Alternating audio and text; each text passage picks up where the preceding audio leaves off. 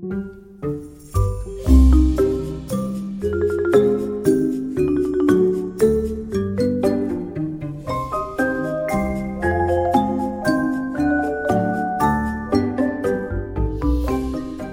to Nightmerica, a podcast that takes you on a tour of the abnormal, paranormal, weirdly true, and truly weird in every corner across this nation because, to paraphrase Ray Parker Jr., whether it's ghosts, aliens, monsters, or monstrous humans, there's something strange in your neighborhoods. I'm Aaron Sagers. I am one half of your hosting team, and I am joined by Britt. She's with me again. Hi, guys. And I think it's worth calling out. This is early on in this journey. We are recording this podcast. This is like our quarantine endeavor, our social distancing podcast. So during these times of quarantine, of self-quarantine, we are holed up. You might hear some things in the background like traffic or perhaps construction, Dogs. maybe a dog or two. We're recording this in my Brooklyn apartment. In bed. City. In bed. I don't know. There's construction going on in his kitchen, so we can't be there. The dog is snoring on the couch, so we can't be there. So we're in bed. So there's the part of these podcasts when you overshare. And I think that's it. That was it. It's an audio medium. They don't need to know everything. I mean, why not? Let them have the picture. We're sitting in bed. We got our laptops ready. I am drinking coffee. Aaron's having some coffee. Mug. Yeah. So okay. I'm. We don't need to necessarily go through every time who we are, but let's do it one more time. Of course, I'm a paranormal journalist, into folklore, work in this world quite a bit. Talking about the unexplained paranormal, so that's pretty clear why, how I got here. What's your background and interest in this? I have always been interested in true crime and creepy things. In one episode, who knows when it will air out, but I confess that at 15 years old, I got really into Dateline and my beloved Keith Morrison, who Aaron does not know, which is quite upsetting to me. I recognize who he is based on the face. If we're going to out one another's lack of knowledge, I was conducting an interview with Robert Englund, and you didn't know who Robert Englund was. So, but I know in the scheme of Freddy things, Krueger. I just didn't know Robert Englund's name. Yeah, we should watch those levels, man. I'm spiking there. Both of us are spiking. Yeah. That's when it's going to get all crackly and poppy. Oh. Neither of us are audio engineers on this. So. Hell no. I'm a retail manager. Anyhow, and also I think the thing with this is that we are setting out shared interests, different backgrounds, but also, a woman of 30 and a man of 42. 62. Whoops. Man, the hits keep on coming, different kind of experience and thought processes. As humans, we're naturally driven by the search for better. But when it comes to hiring, the best way to search for a candidate isn't to search at all. Don't search, match with Indeed. When I was looking to hire someone, it was so slow and overwhelming. I wish I had used Indeed. If you need to hire, you need Indeed. Indeed is your matching and hiring platform with over 350 million global monthly visitors, according to Indeed data, and a matching engine that helps you find quality candidates fast. Ditch the busy work. Use Indeed for scheduling, screening, and messaging so you can connect with candidates faster. And Indeed doesn't just help you hire faster. 93% of employers agree Indeed delivers the highest quality matches compared to other job sites, according to a recent Indeed survey. And listeners of this show will get a $75 sponsored job credit to get your jobs more visibility at Indeed.com/podcast. That's Indeed.com/podcast. Terms and conditions apply. So each week, kind of, instead of talking about just like a ghost story or a story of UFOs or cryptids, we're going to just bounce around the place and each kind of tell a story based on types of locations. So, where did the idea of parks come in? Because we're going to talk a little bit about parks. We're going to break the rule a little bit. We're going to talk a little bit about parks, but where do we settle on that? I don't know where the idea from parks came up. I feel like we were just talking about kind of creepy places or places where creepy things happen that aren't normal. Like, you think of cemeteries, you think of, I don't know. I mean, from the true crime element, a lot of, people are found in parks. True. So there's that. I mean, like, unfortunately, a lot of, mischief and mayhem. Yeah, the is preppy discovered murders in Central Park. Yeah. And also, I guess, there's have been a lot of stories of, like, Sasquatch in national parks being spotted. But also, as a gathering place, it's a place of a lot of activity. A lot of things are happening, which can kind of instill some energy in the spot. It also is a place where I think for people that find kids occasionally creepy, just the idea of, like, the 1-2, Freddy's coming for you, the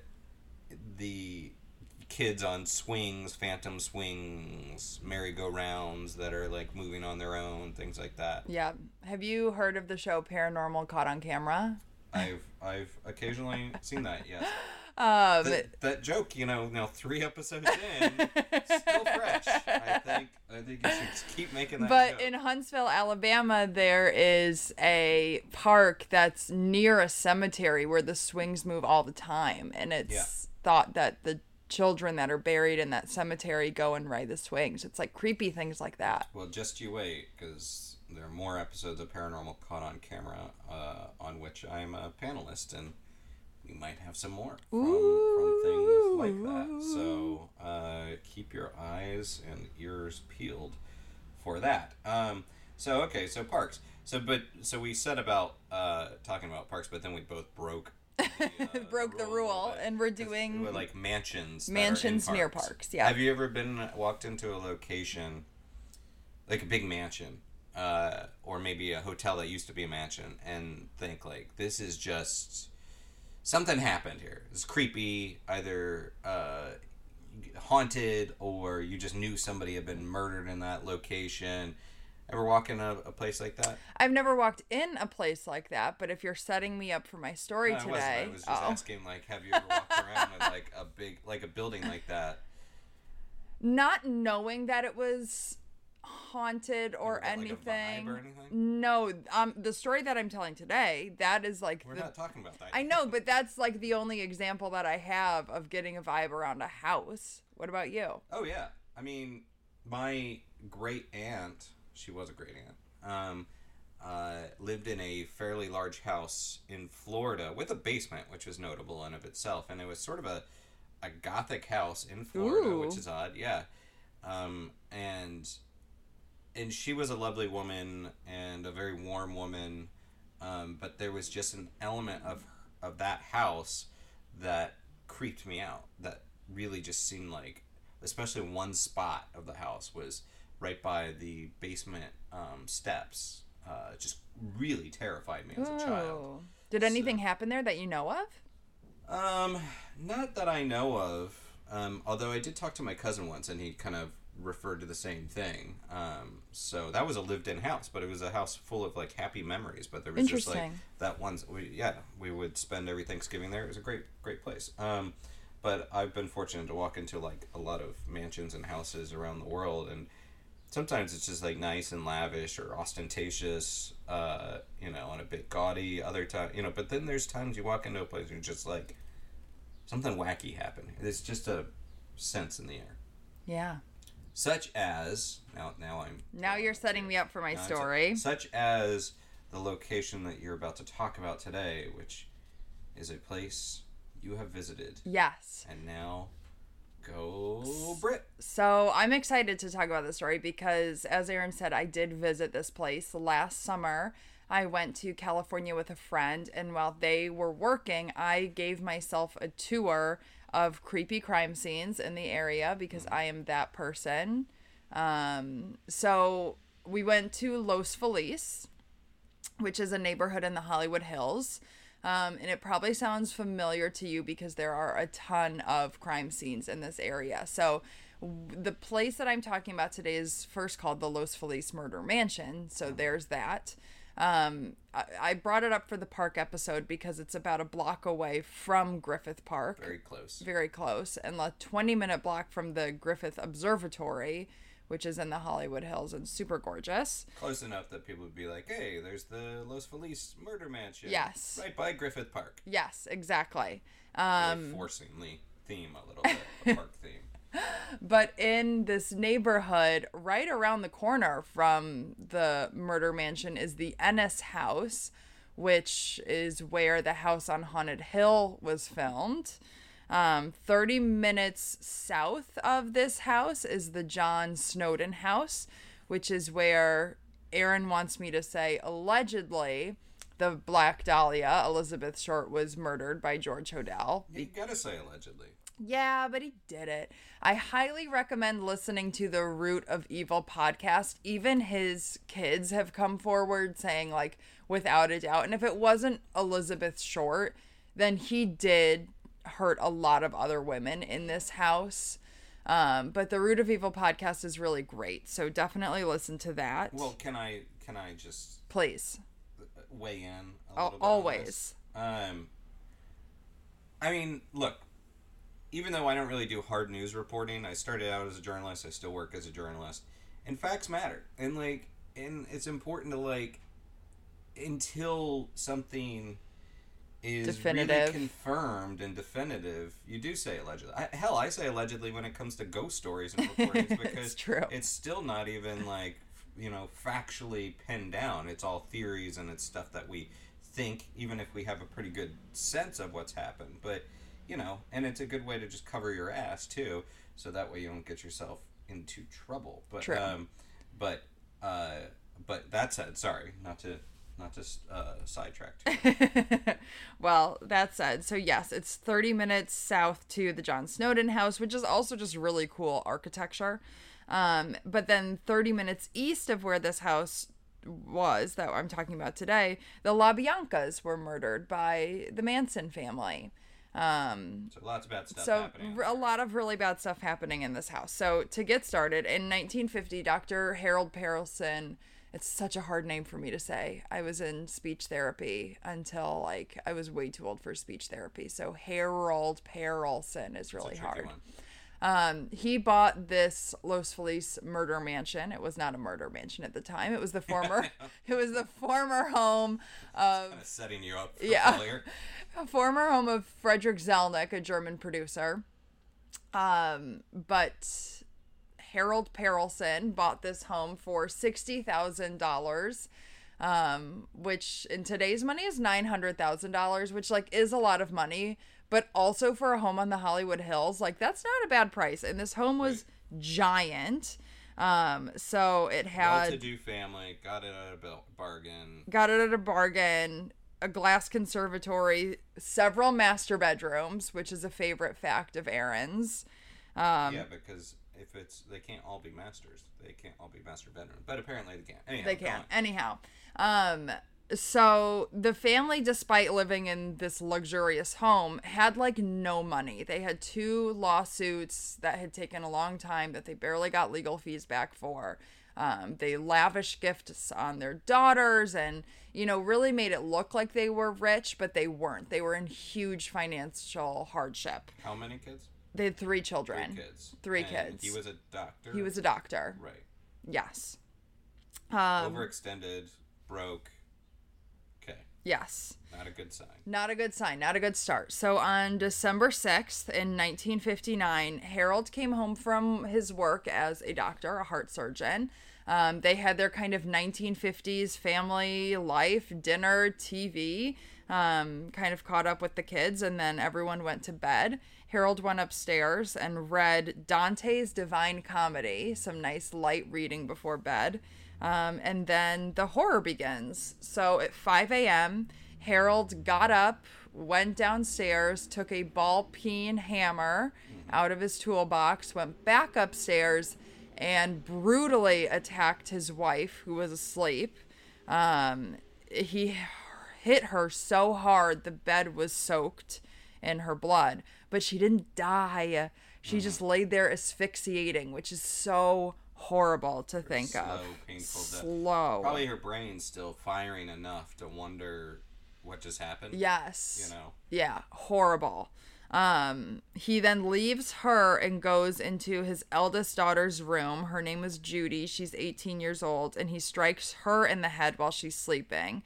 She wakes up because, of course, and starts screaming. And a woman who lives across the way heard the scream and said it was like the most animal, guttural scream she'd ever heard. And it alerted her immediately. And she knew it was Judy. Like, she could tell from the tone of voice that it was Judy. Right. So, which is notable, too, because, like, in a big house, probably lots of land, probably spacious.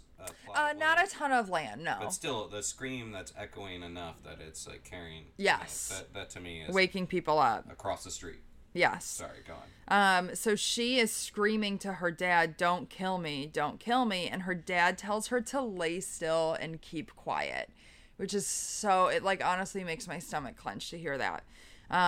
Waking up to this ruckus, the two youngest children, who are now 9 and 13 years old, wake up and walk out into the hallway, and the dad turns around and says, "Go back to bed, it's just a nightmare." Mm-hmm. Horrible. But as he does this, Judy has the opportunity to get out of bed, run down a flight of stairs with this ball peen hammer hole in her skull, and run across the street to the neighbor's home. His name is Marshall Ross. In this hubbub of the doctor being distracted by Judy, the two younger children are now able to run out of the house.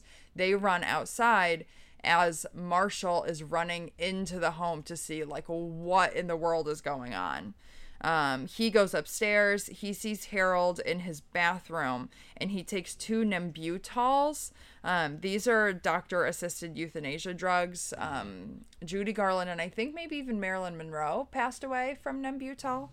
And then he also took a large amount of small white pills that we don't know what they are, and then lays down next to his wife in this disgusting bloody bed and goes to bed. So horrifying. Mm-hmm. So the police came like 15 minutes after Marshall calls. They go upstairs. Harold is still laying in the bed, shallow breathing, with the hammer clutched in his hand. So gross. But on the nightstand, as you probably remember, was Dante's Divine Comedy. And it's open to the page of Canto 1, which says, "Midway upon the journey of our life, I found myself within a forest dark, for the straightforward pathway had been lost." I think that was clearly done on purpose. I think it kind of shows that they were in financial hardship. His life had gone off the rails. He didn't really know what to do, and kind of felt like he was saving his family by ridding them of this financial hardship, ridding them of this life. Right, and you've mentioned before that in some cases of patricide, killing the entire family is like saving them from the shame of the ruin of the. But it's also just like such a cowardly. Ugh, I mean, so cowardly. Granted, there was something that snapped inside this guy, but it's also it's such a male patriarchy kind of thing to do, to be like, oh, like, you know, I screwed up and I, you know, my family is gonna be so broken and in debt that the only thing I could do is kill them all. I mean, it's selfish. It's like you're not trying to save them from shame. You're trying to like kind of like remove. I don't know. What am I trying to say? I don't know.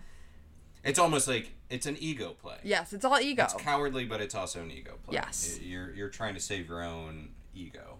Well, jokes. You know, do you think that the you know, there are books and stories and verses that supposedly even certain music that supposedly drives people insane or makes them snap? Do you think Dante's Inferno in this case was that the thing that made him insane? Or do you think that was I think he was insane already, this was and his mantra I don't believe that books make people insane. I think people are insane and then attached to books, like the man who shot John Legend. Oh my God, the man who shot John Lennon was clutching my favorite book, The Catcher in the Rye.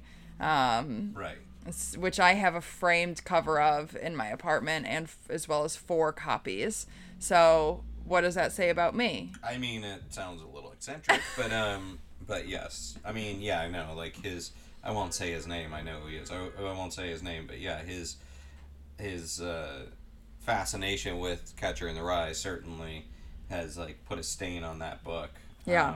But okay, so go on. So the joke's on Perelson because the kids all survived. Believe it or not, Judy survived. I would say that's a joke. Well, it's not a joke on him, but it's like, fuck you, dude. Like, you don't get to get away with this. So the children all survived, and they went to live with their mother's sister. They've changed their names. We've not heard from them again, which good. These people deserve to live their life and not have us bug them. A year later... Oh, yeah, because, if, like, anybody did enough research and found out where totally. they ended up, they would never have a moment's peace. No, and they deserve peace. They've paid their dues, man. So this is where it starts to get a little bit weird. I think it got weird before then. I think murdering your tragic. That's tragic. This is weird. So the house is sold a year later to a couple who never moves in and use this like 3-story beautiful home in the Hollywood Hills as a storage facility. And like they set up a Christmas tree with presents. The Perelsons were Jewish, so like there's a lot of rumors that it was theirs, but it's not. Wait, so they never lived in the house, but they set up a Christmas tree with presents? Yes. And you have no information as to why? No, no one knows why. Because that's not just a storage unit. That's like... It's odd. And they have like SpaghettiOs in the kitchen, and there's like an issue of Life magazine, but everything that's in there was published or produced after the Perelsons moved out, so it wasn't theirs. What if they had someone like living in the house, like a squatter? No, not like a squatter, but like their hidden relative or like someone that they didn't want exposed to public. Interesting. Maybe. Did I just blow your mind a little bit? No, I don't think it's true. So. Yeah, because it makes total sense. They would just set up a Christmas tree and presents in the house. Well, no. So what the thing is then because it was empty, people were trying to break in. Right. So there was a security alarm on the house. There was a woman who at one point went to break into the home and the security alarm went off and scared her. She ran out and found she had been bitten by a black widow spider. Was hospitalized, but when she came home from the hospital, she was starting to have trouble with her own security system, and it was like going off in the random times. It doesn't really strike me as I know, but it's or odd. It just seems it's like a paranormal podcast, so I'll bring it up. You broke into a house, you got bit by a black widow spider, okay, and then you suffered your home security system started malfunctioning. Stops working. Ooh, coincidence? I think yes. I think total coincidence. But okay. But although this just lends itself to my now theory. Now I'm the expert on this case. That the family. When did the other family buy this house? That I don't have offhand. I don't know. But okay. But this lends. I think it was like in the 60s. Lends itself to my theory that these other people bought it. Maybe they had, like, some sort of child or relative that they were ashamed of, or maybe... You think it was Grey Gardens? Like that. Yeah, maybe. Maybe. Well, it wasn't because people broke in and there was never anybody there. That they discovered. Like, maybe this woman broke in and she's roaming around, and the thing that set off the alarm system was this hidden person in the house, and they chased them out. Okay. Well, I'm going to end my story so that we're not running on time. But a current neighbor also feels like there's something non-human lurking in the house and actually covered the peephole to her door because she felt like it was like watching her from across the street. But like I said, I agree there was a weird energy about this house. I walked past it and actually didn't believe that would even be the road that it was on because it just felt dark. It just felt heavy. But I did go. I took pictures. I will post them on our Instagram, Nightmarica Podcast. But I could not get away fast enough because it was super creepy. And then I walked over past where the LaBiancas were murdered. So apparently there's something wrong with me. I mean, I don't know.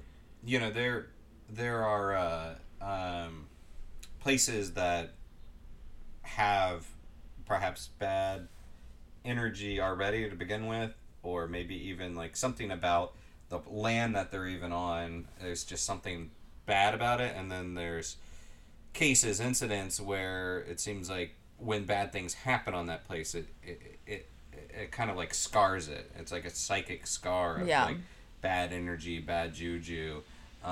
Isn't there a story like that in Prospect Park? Yeah, well, I'm not ready to get to that yet. Oh.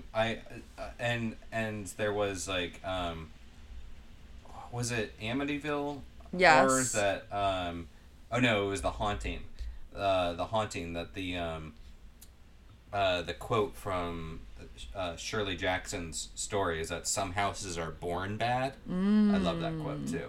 I do too. Some houses are born bad, so who knows? Maybe there was something. It could. I completely agree. There was something eerie about that house. Like, I didn't even really want to take a picture of it. It just like settled weird to me. Yeah, you know, I got that feeling long ago when I first went to New Orleans and I saw the La Laurie Mansion before it was popularized.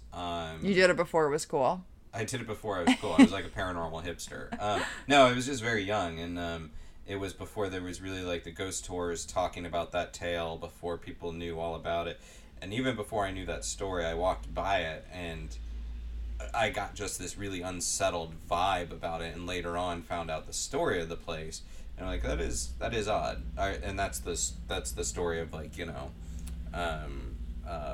Dauphine LaLaurie tortured her slaves, and then there was, you know, possible like medical experiments done on slaves and everything. It's a really terrible tragic story. As humans, we're naturally driven by the search for better. But when it comes to hiring, the best way to search for a candidate isn't to search at all. Don't search, match with Indeed. When I was looking to hire someone, it was so slow and overwhelming. I wish I had used Indeed. If you need to hire, you need Indeed. Indeed is your matching and hiring platform with over 350 million global monthly visitors, according to Indeed data, and a matching engine that helps you find quality candidates fast. Ditch the busy work. Use Indeed for scheduling, screening, and messaging so you can connect with candidates faster. And Indeed doesn't just help you hire faster. 93% of employers agree Indeed delivers the highest quality matches compared to other job sites, according to a recent Indeed survey. And listeners of this show will get a $75 sponsored job credit to get your jobs more visibility at Indeed.com/podcast. That's Indeed.com/podcast. Terms and conditions apply. So yes, I will transition to my tale, which is, thank you for trying to give me a segue, which I just totally denied. And this is nearby. So as I said, I live in Brooklyn, recording this in Brooklyn. In his bed. In my bed, at the moment. And this is in Prospect Park. Now, Prospect Park, a rather large park. It's sort of the Central Park of Brooklyn. It's done by the same designer as Central Park. It's a gorgeous, sprawling area. Well, at one point, there was the Villa Litchfield. And the Villa Litchfield was once on its own estate, owned by Edwin Clark Litchfield. This was in 1854, before it became part of Prospect Park. And the story with it is quite a lovely building. It was supposedly a place, a location of demonic possession. Ooh. Before I get too far into it, I just want to give a shout out to L.V. Salazar, the author of The Ghosts of Brooklyn, who wrote a really good version of this, and then also the website brownstoner.com. I love that name, Brownstoner. They have good kind of breakdowns of the story. So, to go into it, basically the story has it that Mrs. Margaret Cahill was distraught over the death of her son during the Civil War. Civil War was still raging on during this time, and she decided to hold a seance to communicate with her dead son, who she believed she would never see again in life. This was pretty common at that time. The Civil War certainly was such a traumatic, emotional time in our nation's history, and spiritualism was poised at this moment. Spiritualism, the philosophy that communicating with the dead is a good thing, is a healthy thing, and you can hold seances to do so. And Mary Todd Lincoln, Abraham Lincoln's wife and then widow, she organized seances because she was grieving for her own son. And even Abe Lincoln attended one of these seances, it was said. Interesting. Did he believe in it? Abraham Lincoln, there's a lot of weird stories connected with Abraham Lincoln and his own premonitions of death and weird stuff. I don't know if he actually believed in it, but he had his own kind of stories. Anyhow, Margaret Cahill held a seance. Apparently it was going well. She had done this a couple times. But once wasn't enough. After it never is, just like a Pringle. So you're right. This is like the paranormal Pringle. That's the episode name, Paranormal Pringles. Stop at one. We're changing the name of the podcast. Right. So the seance was held there because Edwin Clark Litchfield let Mrs. Cahill hold the seances there in his home. So it proved successful. It was entertaining. So she had more seances. Well, eventually something went wrong. As it is likely to do, as it's prone to do. Now, some say that her son was confined in hell, and that by communicating with him, demons entered our world. I don't know where that information comes from, but some say, which means that there's no real good source on it. Others believe that the seance was conducted improperly and that a vortex was opened, allowing for the demonic possession of Villa Litchfield. Very hardcore. Sure. A few other people said that one of the participants of this seance, was already possessed or already dealing with some sort of demonic attachment, brought that to the seance, and in turn released a demonic presence within this house. Dude, leave your baggage at the door. It's true. Although that one actually, I like that theory. But out of all these things, whatever, it was scandalous. It became a story in the area. And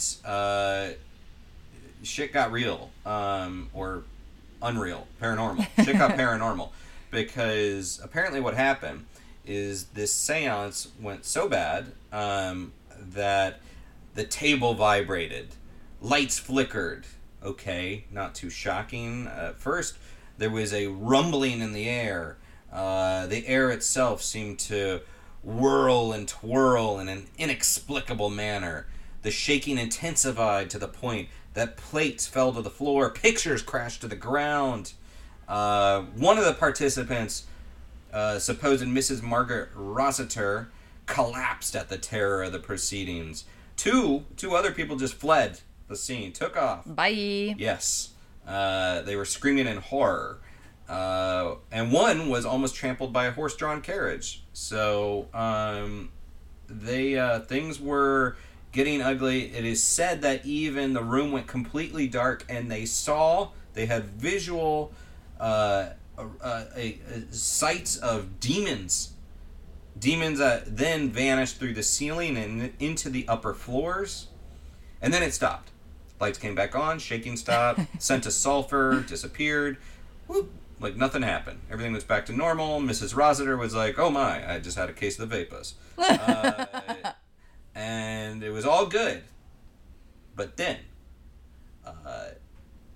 Mrs. Cahill noted, actually she noted in her journal, quote, the grotesque coexists in disharmony with the divine.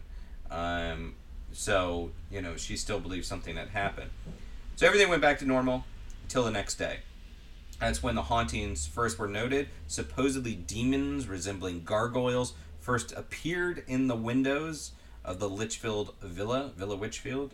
Villa Litchfield. not Villa Witchfield, Witchfield. which would be an appropriate name. That would be great. Of the 5 individuals present that night, one of them, Mr. William Woodruff, just up and vanished from historical record completely. Nuts.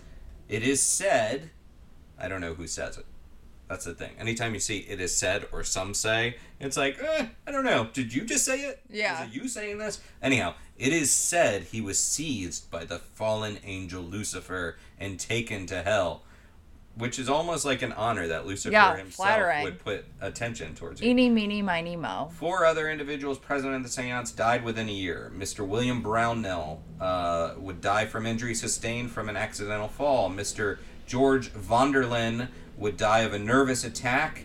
Mrs. Cahill and Mrs. Rossiter died in 1865, and the cause of death for each woman is listed as consumption, aka tuberculosis. And then Edwin Clark Litchfield, the owner of the house, said that he never sensed the presence of any demons, but apparently a lot of people that were in the household said they did. They did see these gargoyles. And 1868, he got rid of the house, was happy to do so, sold it to the Brooklyn Parks Commission, and now it is part of the New York City Department of Parks and the offices of the Prospect Park Alliance. Some say that the building remains possessed by demons in the guise of gargoyles. You can look for them in the top floors. People are still drawn to the area to hold seances on the grounds. I'm guessing probably not in the house. But supposedly, the gargoyle forms are seen casting shadows from the windows. And so that is the story. But let me ask you, Britt, do you believe that grotesque gargoyles infest the Villa Litchfield and Prospect Park? I would like to go for myself and see it. Are we able to go and do a tour? We could try to arrange one. I'd like to try to arrange one. I mean, pretty good digs if they are haunting the place. Like, yeah, that's a pretty Tony place to be living. Like, in a mansion in Prospect Park, rent-free, as a demon. Yeah. Like, I would do that. Great. Like, I am curious, and I'm not saying this didn't happen. This way you told the story, you can kind of picture it all. So I'd like to imagine that it happened. I don't know if it happened that dramatically. I definitely believe there was the seance that night.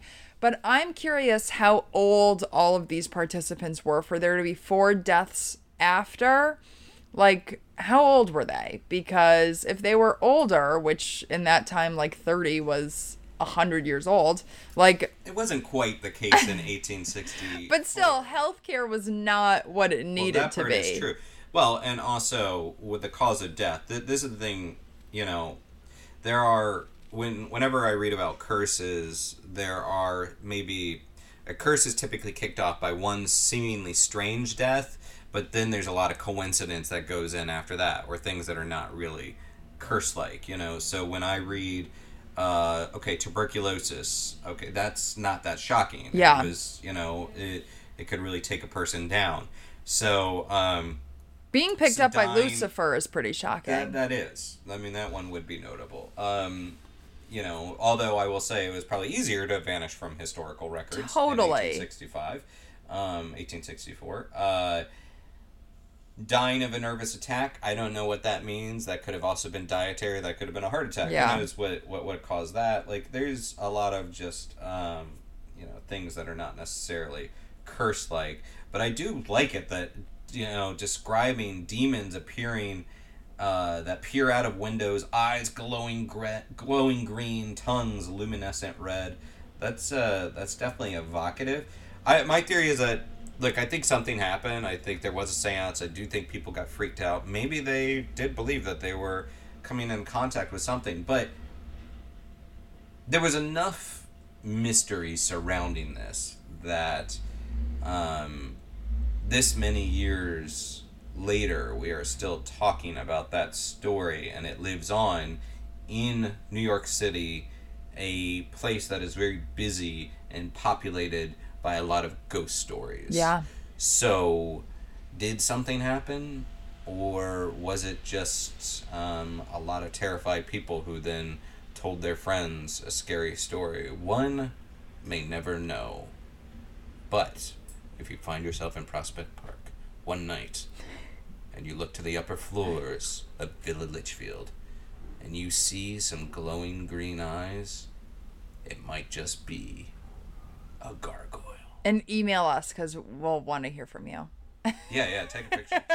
Like, even if you think you're about to get possessed or eaten or dragged to hell by Lucifer, pop out that cell phone. We'd really like an exclusive. Thanks, yeah, guys. Yeah, I know. Please, if the last thing you do is taking a photo of Lucifer, it's worth it. Great. For so our worth entertainment it. And yep. thriving podcast.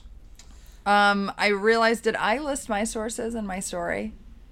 Well, just say where you, where I can plop this in. Research some of the stuff. No, just say it now. Would you, you don't have to be formal about it, but we just want to throw some love to the people that, Yes, I got most of my information for my story from Jeff Maish, who is a writer for Medium.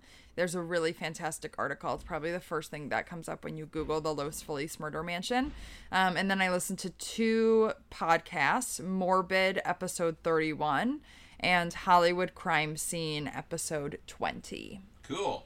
Well, I think that that pretty much rounds us down to rounds up, I guess you would say. Yeah. This podcast. Thanks for joining us for our social distancing, self-quarantining podcast. And meanwhile, it doesn't really sound like outside the windows. If you can hear anything going on out there, it sounds like just a normal rainy day in New York City.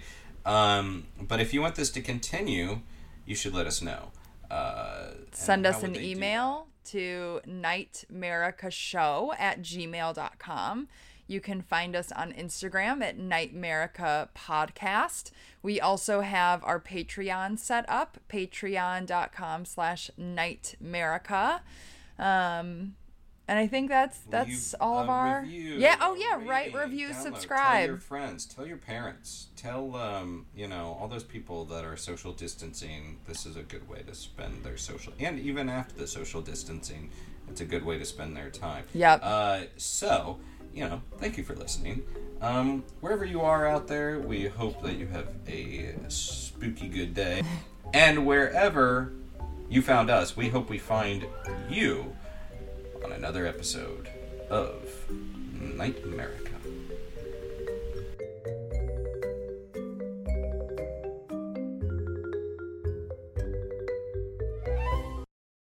As humans, we're naturally driven by the search for better. But when it comes to hiring, the best way to search for a candidate isn't to search at all. Don't search, match with Indeed. When I was looking to hire someone, it was so slow and overwhelming. I wish I had used Indeed. If you need to hire, you need Indeed. Indeed is your matching and hiring platform with over 350 million global monthly visitors, according to Indeed data, and a matching engine that helps you find quality candidates fast. Ditch the busy work. Use Indeed for scheduling, screening, and messaging so you can connect with candidates faster. And Indeed doesn't just help you hire faster. 93% of employers agree Indeed delivers the highest quality matches compared to other job sites, according to a recent Indeed survey. And listeners of this show will get a $75 sponsored job credit to get your jobs more visibility at Indeed.com/podcast. That's Indeed.com/podcast. Terms and conditions apply.